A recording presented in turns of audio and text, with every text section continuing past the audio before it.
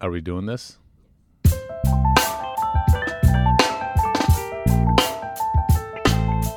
Hey guys, I'm Adam Rappaport, and this is the Bon Appetit Foodcast. Actually, a bonus episode of the Bon Appetit Foodcast coming to you live on Friday. Today we've got on Deputy Editor Julia Kramer, who is responsible for putting together our annual Hot 10 Best New Restaurant list, and she is joined by Brett Martin, contributing writer and restaurant critic for GQ, who is responsible for putting together their annual Best New Restaurants list, which came out earlier this week. So yeah, I talked to them about their processes and what a best list even means today. All right, let's do this thing. Okay, so guys, I kind of feel like your ship's passing in the night in the sense that you're about to file your best new restaurants for GQ, Brett, and Julia, you're finally just getting started on your research. I'm imagining a world in which I'm Brett and how nice my life would feel right Oh, really? now. Do you imagine that world when you're doing this in January and February and you go to Minneapolis and Chicago and Portland, Maine? Because I imagine a world in which I frolic in the sunshine eating at beautiful outdoor restaurants all the time. I have to say, even in March and April, there's no way to eat outside in like half of this country. So, Well, it was minus 23 in Madison when I was there. Oh, So that's brutal. Minus 23 without that. That's just the pure temperature. But the fact that you're in Madison is interesting because I feel like we've talked about this before on the pod and the restaurants now. Like 10 years ago, a restaurant critic would never go to Madison. It was New York, LA, San Francisco, Chicago, Right. etc. Yeah, no, this year I did a lot more than I even have before. And I mean, I think that's the story of the last 10 years of restaurants in some ways. Well, there's a lot of stories, but the rearrangement of where interesting restaurants are and the diversification of that is a big part of it. And this year I did, I sort of front-loaded my travel with a lot of places like Madison, Indianapolis, Providence, trying to think of where else. But I mean, that's to me the most exciting part. I've actually only these last several months last several weeks been hitting the big cities. Julia, what? Yeah. So you're beginning to plot your course for the next 3 months or so. Talk about that, big city, small, et cetera, et cetera. yeah, I mean, the small cities can be really rewarding, and they're always the most fun for me because I just like to explore and I like to feel this sense of like, even though it's fictional, like the sense of completism, like, okay, every new place that people are talking about in this city, like I've been to, which you can't really do for like most big cities.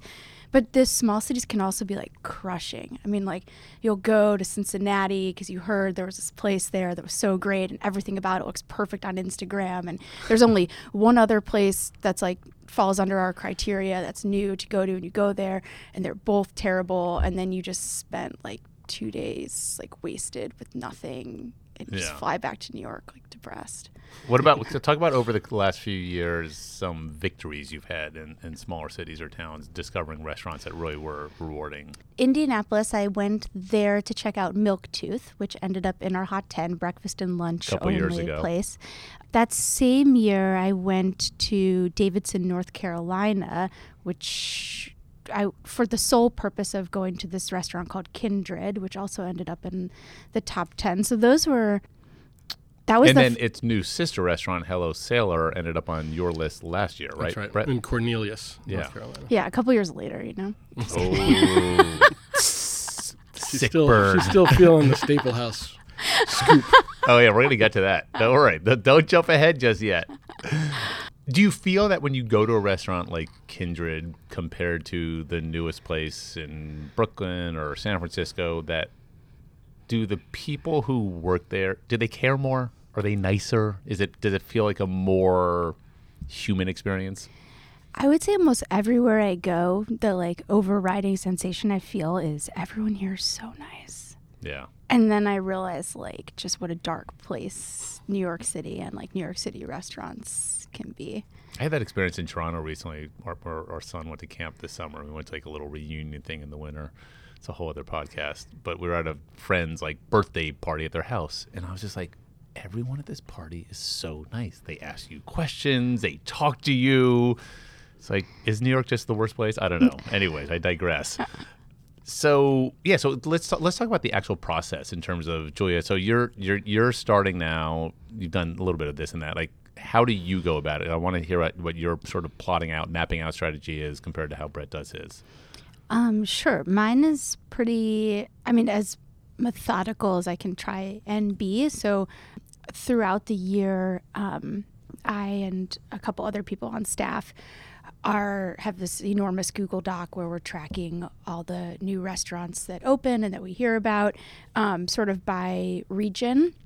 And then there's thousands of places on that list. And then when it comes time to actually start booking travel, or if I know that I'm going to a city for some other reason, like a conference or a festival or something throughout the year, I go back to that list, and then I reread the entire archive of Eater and local news and everything in that city, because I'm paranoid that we missed something. And then the best resource, honestly, most of the time is just if you know someone in that city, or someone you met there on a previous trip, you kind of start to build up this little network, so you can ask people who actually live there and are on the ground for their insights, and then kind of make a really ambitious itinerary for that city of okay, I'm there for 2 days, I'm gonna hit these 15 places, and inevitably you don't ever make it to all of them. But I think one thing for me as an editor, which it took me a while to figure out when Andrew Knowlton was doing this list, I was always like, well, can't you just get started earlier? Can't you just be more organized? But then if you get started too early, and for instance, our list, which comes out in October, ships in August, needs to be done in mid-July. If you go to a city too early, then you might miss something that opened a month or two after you'd been there. And this happened with us a year or two ago, where Felix Restaurant in Venice Beach, California, celebrated pasta restaurant, Evan Funke, the chef, and Knowlton had been in LA a week or two before it opened. And that was his West Coast swing, and he did all the restaurants. And then by the time we could have kind of flown out there just for that right before shipping, but then you miss it. And then a year later, it's well, can we put it on this year's list, or is it already a year old? Yeah, there's a full year of watching other people get to write about places that last year the exact same thing happened with me with Major Domo last year. Although we did fly, as it happened, I was on the West Coast for something else and flew in for one night just to try Major Domo, which turned out to be one of our favorite on the list last year. And that's David Chang's. That's David Chang's new place in LA, and I'm glad that the Jim Nelson, the editor-in-chief, longtime editor-in-chief, and only recently departed, had gone, and rightly, in my mind, sent me back. But yeah, there's places. There's places that opened immediately after Frenchette, for instance, this year here in New York, opened the week after I closed my my story, which removed, as it happens, I'm friends with those guys that removed the kind of problem of having to worry about conflict of interest. But it's a place I'd love to have been able to write about. So you won't consider it for this year's? I won't, just because they don't. I feel like it's too. I certainly could. I don't know that I'd be doing them any good or the reader any good at this point to waste a space on that. Yeah. Not that it's a waste of space. Go to Frenchette. And it's a bummer. It's a bummer for the restaurant, and because how hard people work to open a restaurant. And it's just sorry, we just missed the window. Right. So two questions, because I do want to get back to lists and how lists influence each other or don't influence one another. But I also want to get to the point of, you mentioned that you're friends with Riyadh and Lee, who are the chefs owners of Frenchette. How the world of restaurants and food is, it's a social world, and we get to know these people. And sometimes you report a story on someone that's not about critiquing a restaurant. You're doing a recipe story or a profile. Then they open a restaurant. With someone like Chang, open a Major Domo, Chang, you've done stories with him before. You also were then writing about Major Domo, which you ultimately celebrated, but you also were pretty honest and candid in your review of it. You made a Cheesecake Factory reference, which I think is a good one, because it's a big menu and it pleases everyone. That restaurant is bustling, and there's something in a good way Cheesecake Factory about it. How challenging is that for you to sort of give an honest, candid assessment of a restaurant that ultimately might be complimentary, but there might be some things in there that sort of the chef might not appreciate? I assume, first of all, I don't have true friendships with too many chefs. I mean, not that it just hasn't really happened. Riyadh is an exception, part because he was out of work for 5 years, and we developed a relationship before he and Lee opened Frenchette. I feel that a restaurateur should take it as a sign of respect for me to take their restaurant seriously enough, to have thought seriously enough about it, to have a nuanced view of it. So I think that's how Chang received the review, my coverage of Major Domo. I'm sure it helped that it was on a best new restaurants list. Yeah. It's a little awkward. I mean, I try to avoid, it goes without saying, or it should go without saying that they don't know I'm there, or at least they don't know I'm coming. Yeah. I think that's the best we can do. There are certainly people who know me, although I don't think that I'm at the level where my photo's anywhere, but like Chang happened to be there the night that I came in, spotted me at the bar right away, but I don't feel like there's that much they can do at that point to the restaurant's to turn the it restaurant. around. And Julia, you came from Time Out Chicago, where you were a full-time critic and anonymously so. And yeah, you guys came from Time Out New York. Exactly. Woo! Apparently your nickname was Cutthroat Kramer. You had a reputation for being tough on restaurants. How have you changed, or how have you stayed the same in terms of approaching restaurant criticism now? Well, I think going back to the question you just asked, like, it's so much easier to be responsible for putting together a top 10 list. Yes. Yeah. Like Than the bottom 10 list? Yeah, than reviewing every single new restaurant and bar you know of that opens in the city, like most of which are just not even going to be good or bad, but just mediocre I down the think that's middle. those are the toughest articles to write for the restaurants that are just fine. But at the same time, I find it frustrating sometimes what's going wrong in a restaurant is what's most interesting, and there's the most things to say about it. And I don't really have an outlet for that. As somebody who's my job is generally to celebrate in this story. I mean, I write other things in which I can do that, but a truly mixed review can be, or a truly mixed restaurant experience can be the most fascinating. And I kind of have to just swallow all that or tweet it, I guess. But it's just I come back with a lot of material that I wind up never being able to use because those places don't qualify as the best in America. And that's a process my editors always have to do, is comb through and get rid of all the time I spend ranting about things I don't like. Let's talk about overlap, because I think right now we're at a time where you've got Bon Appetit's Best New Restaurants, you have Food and Wine's Best New Restaurants, you have GQ's Best New Restaurants, you have Esquire's Best New Restaurants, you have Eater's Best New Restaurants, not to mention LA Times or New York Times. When you are putting together your list, how do other lists influence you or not influence you? Because we're all on slightly different cycles in terms of one comes out in February, one comes out in May, one comes out in September. So you're certainly cognizant of what's already been sort of saluted. Julia. Okay, I'm going to start with a compliment. Oh, wow. Okay. Let it be noted.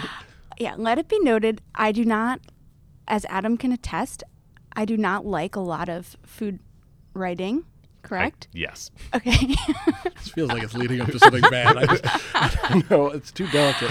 And what I really love about Brett's list is that I don't think of it, part of it is a list, but it's also like this great piece of writing that you can kind of sit down with and read, and that like kind of touches on these sort of and analyzes things that are going on in restaurants that he's like noticed from doing this trip to make this list.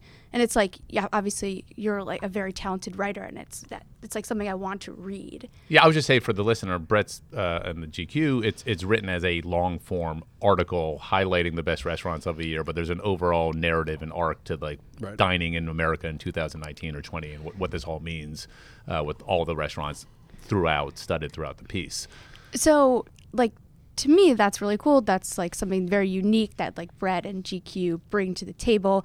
So some of the other ones you mentioned are really just lists, you know? Yes. And which is fine. It's more servicey. I think a publication like Eater is designed to be more of A, digital only, B, service. Like, these are the places you should go or can go when you're traveling, et cetera, et cetera. Yeah. And like part of me enjoys them because I think if I see something on that list that I've never heard of, I'm excited to have something new to check out and a new sort of like voice that's being made part of the food conversation. And then I also enjoy it because I can just yell at the computer like, that I hate that place. How could that person put that on their list? Like, so it is kind of fun to have been to most of the places that are on other people's lists and, decide how much you want to trust that, how much you trust that person's taste. Well, let's get more specific. Let's name some names. Crystal, thank you, by the way. Yeah. So, Brett, for instance, like, all right, so you're putting together your list for this May. The last BA list that came out was in September. The BA restaurant of the year was this restaurant Nonesuch in Oklahoma City. Yeah. Now, the fact that that was in BA was an 8-page article, yada, yada, yada. Are you like, I can't do that because BA already did a big thing on it, or, well, BA did that big thing on it, so I should go to Oklahoma City and check it out. Like, how do you approach that sort of thing? Yeah, that's interesting. You said, I do think by the end of the cycle, a kind of canon of the ones that everybody's written about does emerge, and then you have to sort of decide, for instance, I'll return to Nonesuch in a second. This year, what would it be? Angler in San Francisco, Bevel. Felix would have been Bevel in L.A. Felix would have been one last year. Atomix here in New York. Places that have gotten consistent attention, and it should be said those places also probably have very robust PR arms, and and they've put themselves in the conversation, and trying to distinguish between. This on the one hand, you don't want to just follow along and put the same list together as the everybody else does. On the other hand, you're not serving the reader if that's one of the best restaurants in America. And some of them really are. So going to actually check those out is really important, obviously, and being able to kind of figure out what's your ego and not wanting to be the fourth person to put Angler on versus what's whether it's for a better reason than that is important. I did not go to Oklahoma City this year, in part basically because of what you said, which is that a place like that, you guys owned it so thoroughly, and because the style of, there's a million different sort of jigsaw puzzle pieces that come into play. As you're putting this together, I see the list in part as being there to celebrate sort of the best, but also to kind of represent the ecosystem as best it can. So, I'd like it to have a casual place, I'm just rattling off the top of my head, but a tasting menu. For the first time, I'm going to put on a serious omakase sushi restaurant, I believe, this year. And frankly, I had some of those slots filled, or at least I knew that I was pretty solid on a few. It's one of those things that happens with those small cities when you're looking at the map and you're looking at your budget and you're looking at the time, the calendar. You can't go everywhere, and I think that Nonesuch had been well served by you guys. And I was going to say the fact that BA and GQ, that these lists are initially presented in the print magazine in a big feature well treatment, and it's different than a thorough, exhaustive list of the best restaurants in America right now online, that it's in that more sort of listy 1 through 50 manner. These are presented, in Brett's case, especially in yours as a long-form narrative, ours as an entire 46-page feature well with different stories. And just as if GQ's like, Esquire just did a story on this person, we're not going to do that because, what I'm saying? Like, there is that sort of more immersive experience, and if that experience has already been done by another publication, you're like, what are we going to bring to the table by doing it again? Right. At the same time, I think I don't think there's a hard and fast rule about it. I do think that I'm trying to think of, like, Major Dome was a perfect example, or I don't want to talk too much about what was this year, but there are restaurants that everybody's talked about that deserve to be talked about and deserve to be celebrated and would be and people should go to. So Brett mentioned before, Julia, a few years ago, Brett in his piece talked about how the best meal that he had all year was at Staple House in Atlanta. And 5 months later, Andrew Knowlton and you guys named Staple House as Restaurant of the Year. Did Brett's piece give you pause at all that year? Do you remember when you and Andrew were discussing the Hot 10? I think Andrew's deep Atlanta sympathy is blinded him from any sort of questioning about whether or not to name Staple House number one. Plus, and his love for that restaurant and everything they were doing. And yeah.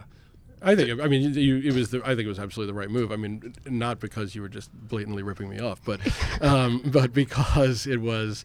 I think it was representative of everything going on in restaurants at that moment, or a huge chunk of what was going on in restaurants at that moment, and doing it superlatively with a wonderful backstory, and it should have been on both of ours. Well, what do you guys do? Because like in your 2017 piece, Brad, I'm looking at it right now on the laptop.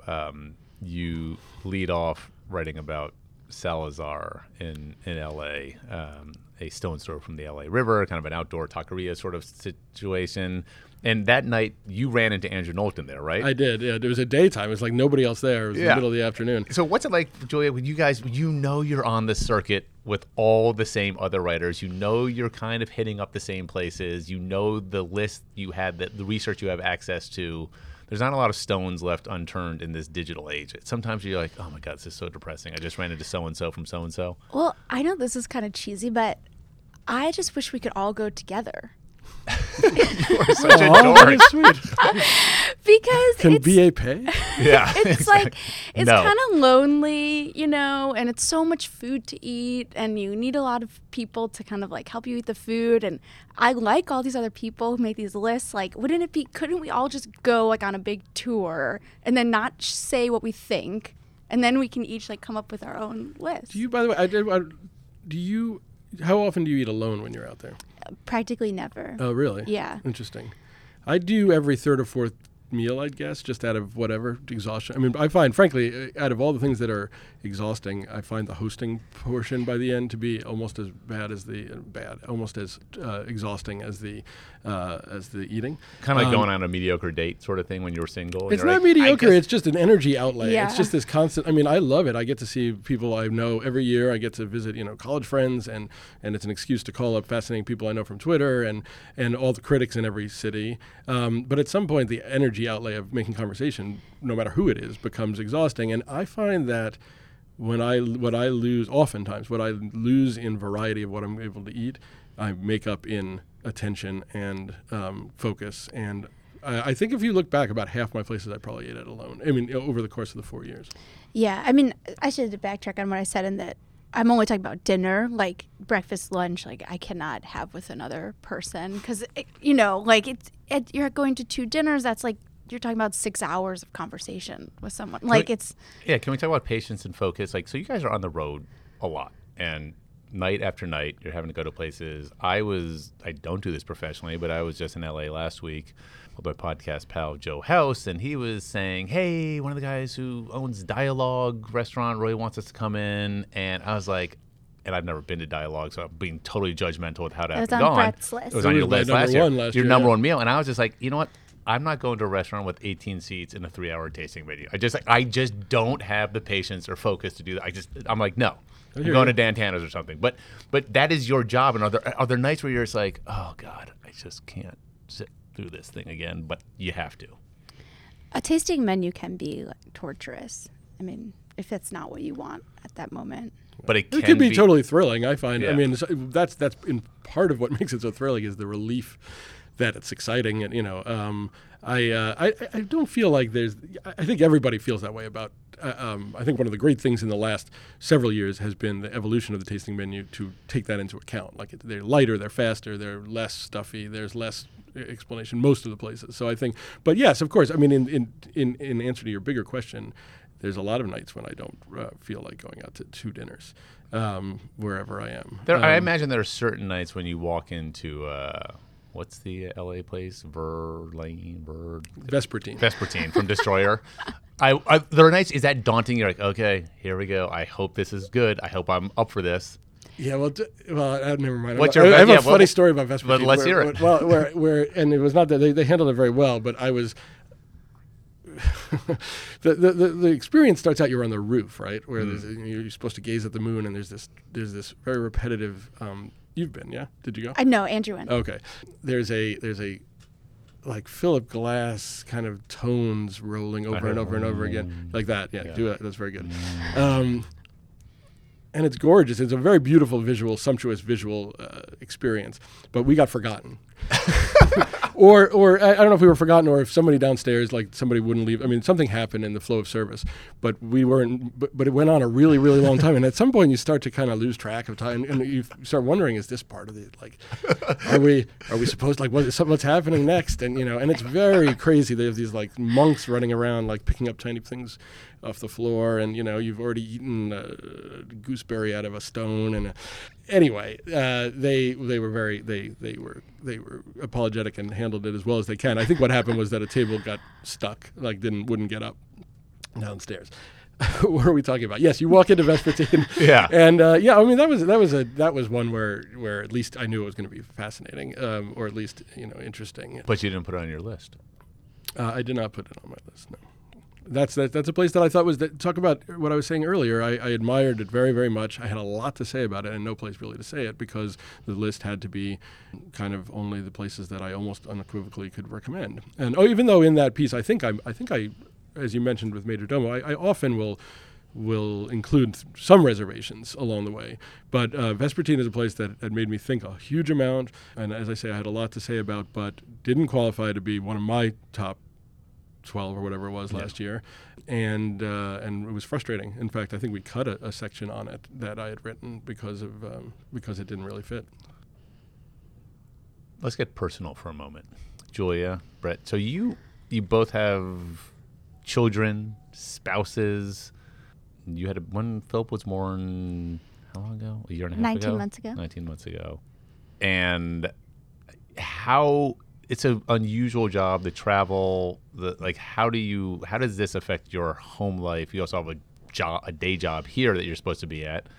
Like, how do you manage all that? What's your strategy that you've learned over the years to make it palatable? Can Brad answer this first? I don't have a strategy. It's not palatable. It's not palatable. It's a strain. It's a huge strain. There's no way around that. It's the most boring strain you can imagine. It's exactly all the things you'd think. It's my partner, girlfriend, is left alone with 2 kids for a lot of it. I've been, I come home on the weekends almost always, except for a big West Coast swing and here in New York.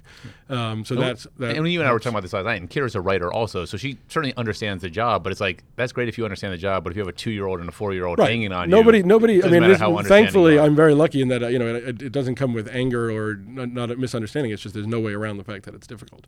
It's like, believe me, there's people who are being deployed to God knows where, for much longer. I mean, and frankly, I try to comfort myself by saying that working a 7 a.m. to 7 p.m. job, which many people do, I'd see my kids less. But it's hard on everybody. It's hardest on her.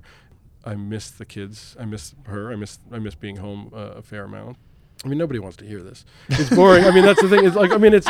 I say this job is exciting in all the ways, all the awesome, sexy ways you'd think it is, and bad in all the really boring ways about what it's hard. Feeling like full all the time and missing your kids. Yeah. So, Julia, what's your strategy going into this year? Yeah, I don't really have a strategy. For me, it's hard because this is, I did a little bit last year, and every previous year before that, there was no downside to it. It was like the thing I would complain about the most is just like eating too much. Do you know what I mean? Except when you ended up in the hospital. Yeah, except when I got pneumonia. But even that, I was like, okay. Like, you were more worried about that than I was. So, it's hard now that that's this great opportunity that comes with a downside of, not being with my kid and putting this, like, tremendous burden on my husband, who has a more demanding job than I do. So, I'm freaked out. Do you try to, I'm only going to do trips for X number of days, or has that changed in terms of actual travel and logistics? Oh, totally, yeah. So, like, if you remember that time I got pneumonia, I had been on the road for 17 days straight. Yeah. So you're like at the Allman Brothers or something, So, yes, I guess maybe I just, like, had more... I didn't worry about, like, work-life balance or whatever, so I would just do my normal job Monday through Thursday, and then I would leave on Friday and then I would take the first flight back on Monday morning straight into the office with my bag and go back to the other stuff I was doing. So I can't really do that anymore. So I'm traveling more during the week. Thanks, Adam. Oh, you're welcome. And taking shorter trips.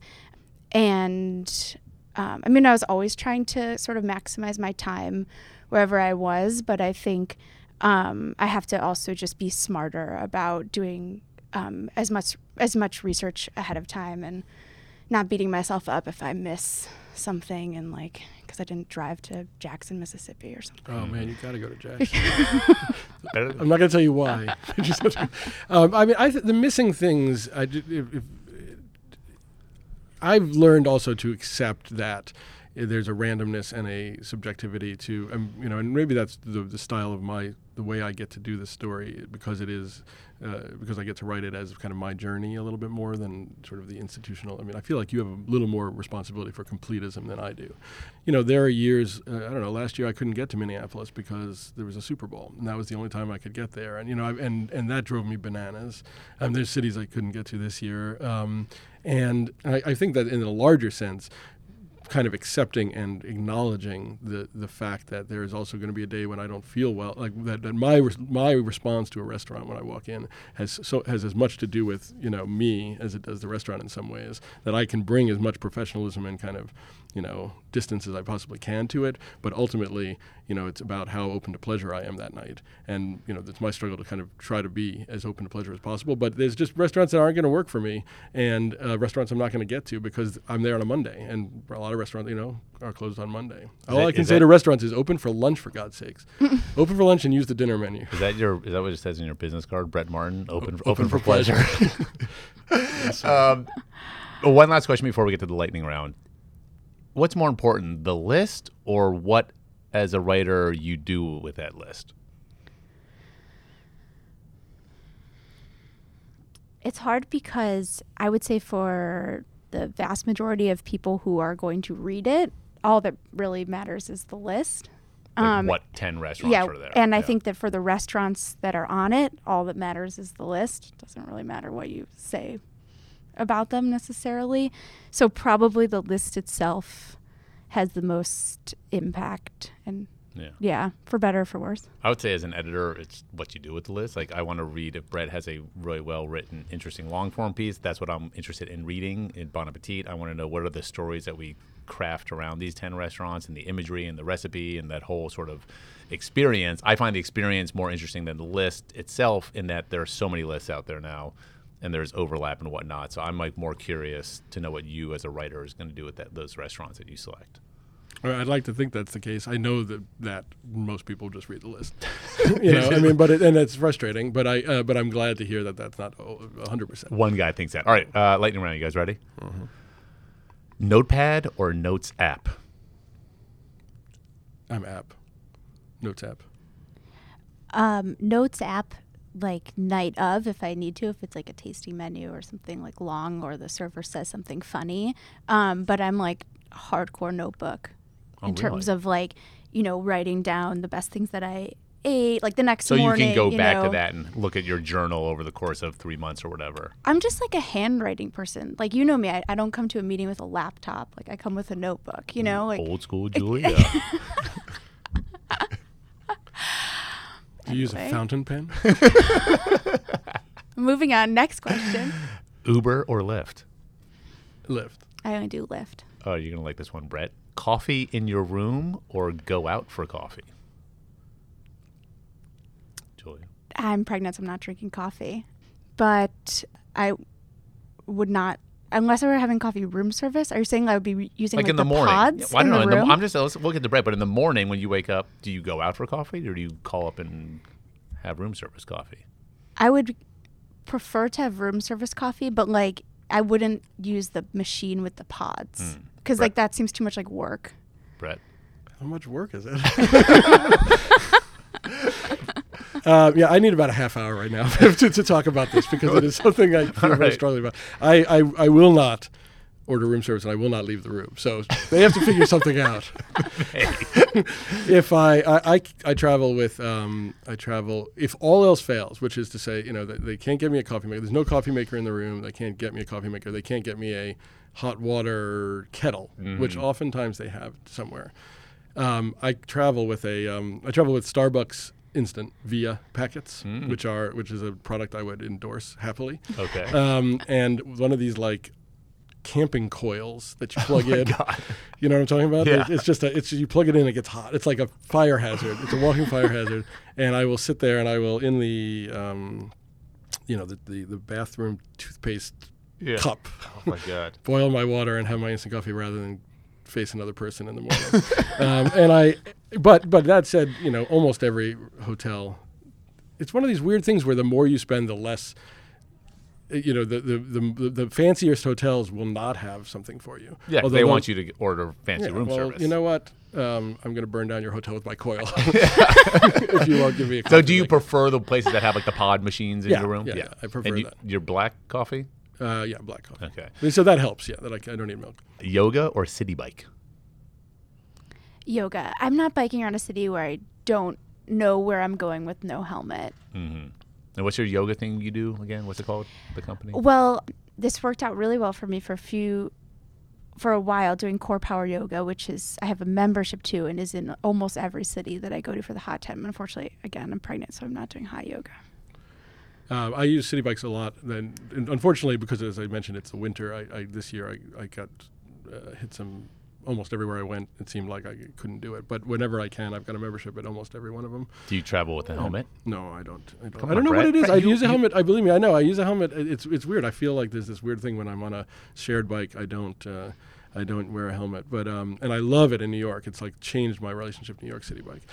And I love the scooters. Tums? Like Bird? Yes. No. Oh, don't go on one of those scooters, dude. Like no. They're the best. No. When I was actually God. at Felix in Venice last Venice year. is where I tried it for the first time. I see these literally like drunk couples together on a scooter weaving down the sidewalk. I'm like, what are you doing? It's like a at terrible, night. terrible idea. Helmetless, and going yet into I traffic. think it's the greatest thing in the world. And they're bringing them to New Orleans, which is like you might as well disaster. just line up the ambulances. Yeah. But no, a city bike, that is one of the few strategies. Walking as much as possible, and bike share has been a big part of my traveling. Tums or Pepto-Bismol? All of it. All of it and more. Prilosec, Gaviscon. What's Gaviscon? That's the serious stuff. It's like it's serious. It's like a big foam. Oh wow. Yeah. Is there a flavor? I have terrible acid reflux. If you must know, and I really do have to use a lot of that stuff. Julia? I have to say, okay, I actually don't. I'm not currently taking any of that stuff, but because I'm traveling this year and won't be drinking, I actually think I'm going to be in much better condition. Like I think it's going to be like a lot I think less that's probably right, yeah. damage done to my body. Couple more. Appetizer or entree? Definitely appetizer. Oh, I don't know. I mean, what are we saying? Which Well, one? think- If you had to like- try a restaurant, which one would you? Which is more indicative? And which I suppose appetizer. I mean, that's traditionally true. Appetizer. I come from a family of only my parents only eat appetizers. Wait, what? They're the original small plate couple? They are the tapas couple. Yes. My mother never met an entree she cared about. She only gets two appetizers. Oh, see, that's very At the revealing. same time or one and then the next? It depends. It depends on the situation. They are very good eaters who don't eat a lot, and they think most entrees are too big. Hey, And they're not interested in big proteins. That's sort of their thing. Yeah, and I think entrees can be the case of like diminishing returns. You Yeah. eat in the third of it, you're like, all right, I get it. Well, let me ask. Can I ask a question of Julia? Yeah, sure.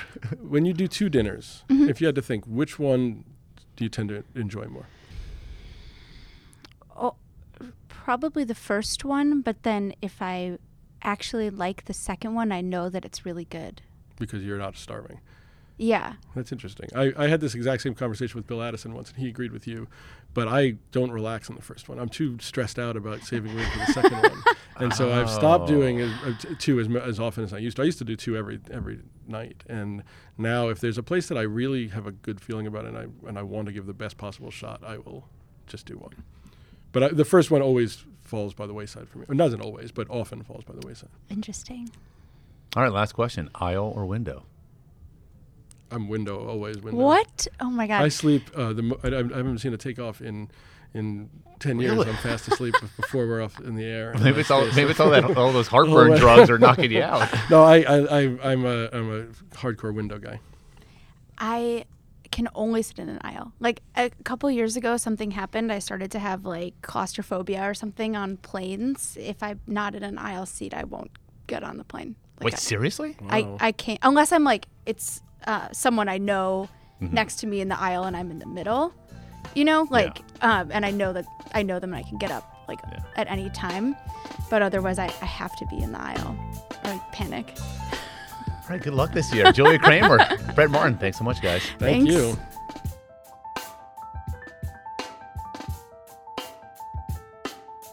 The Bon Appetit Foodcast is produced by Carrie Polis and Christina Che, and produced and edited by Emma Wartzman. Our theme music is by Nathaniel Wartzman. We have new episodes every Wednesday, and if you want to tell us about this or any other episode, email us at bonappetitfoodcast@gmail.com. Thanks for listening.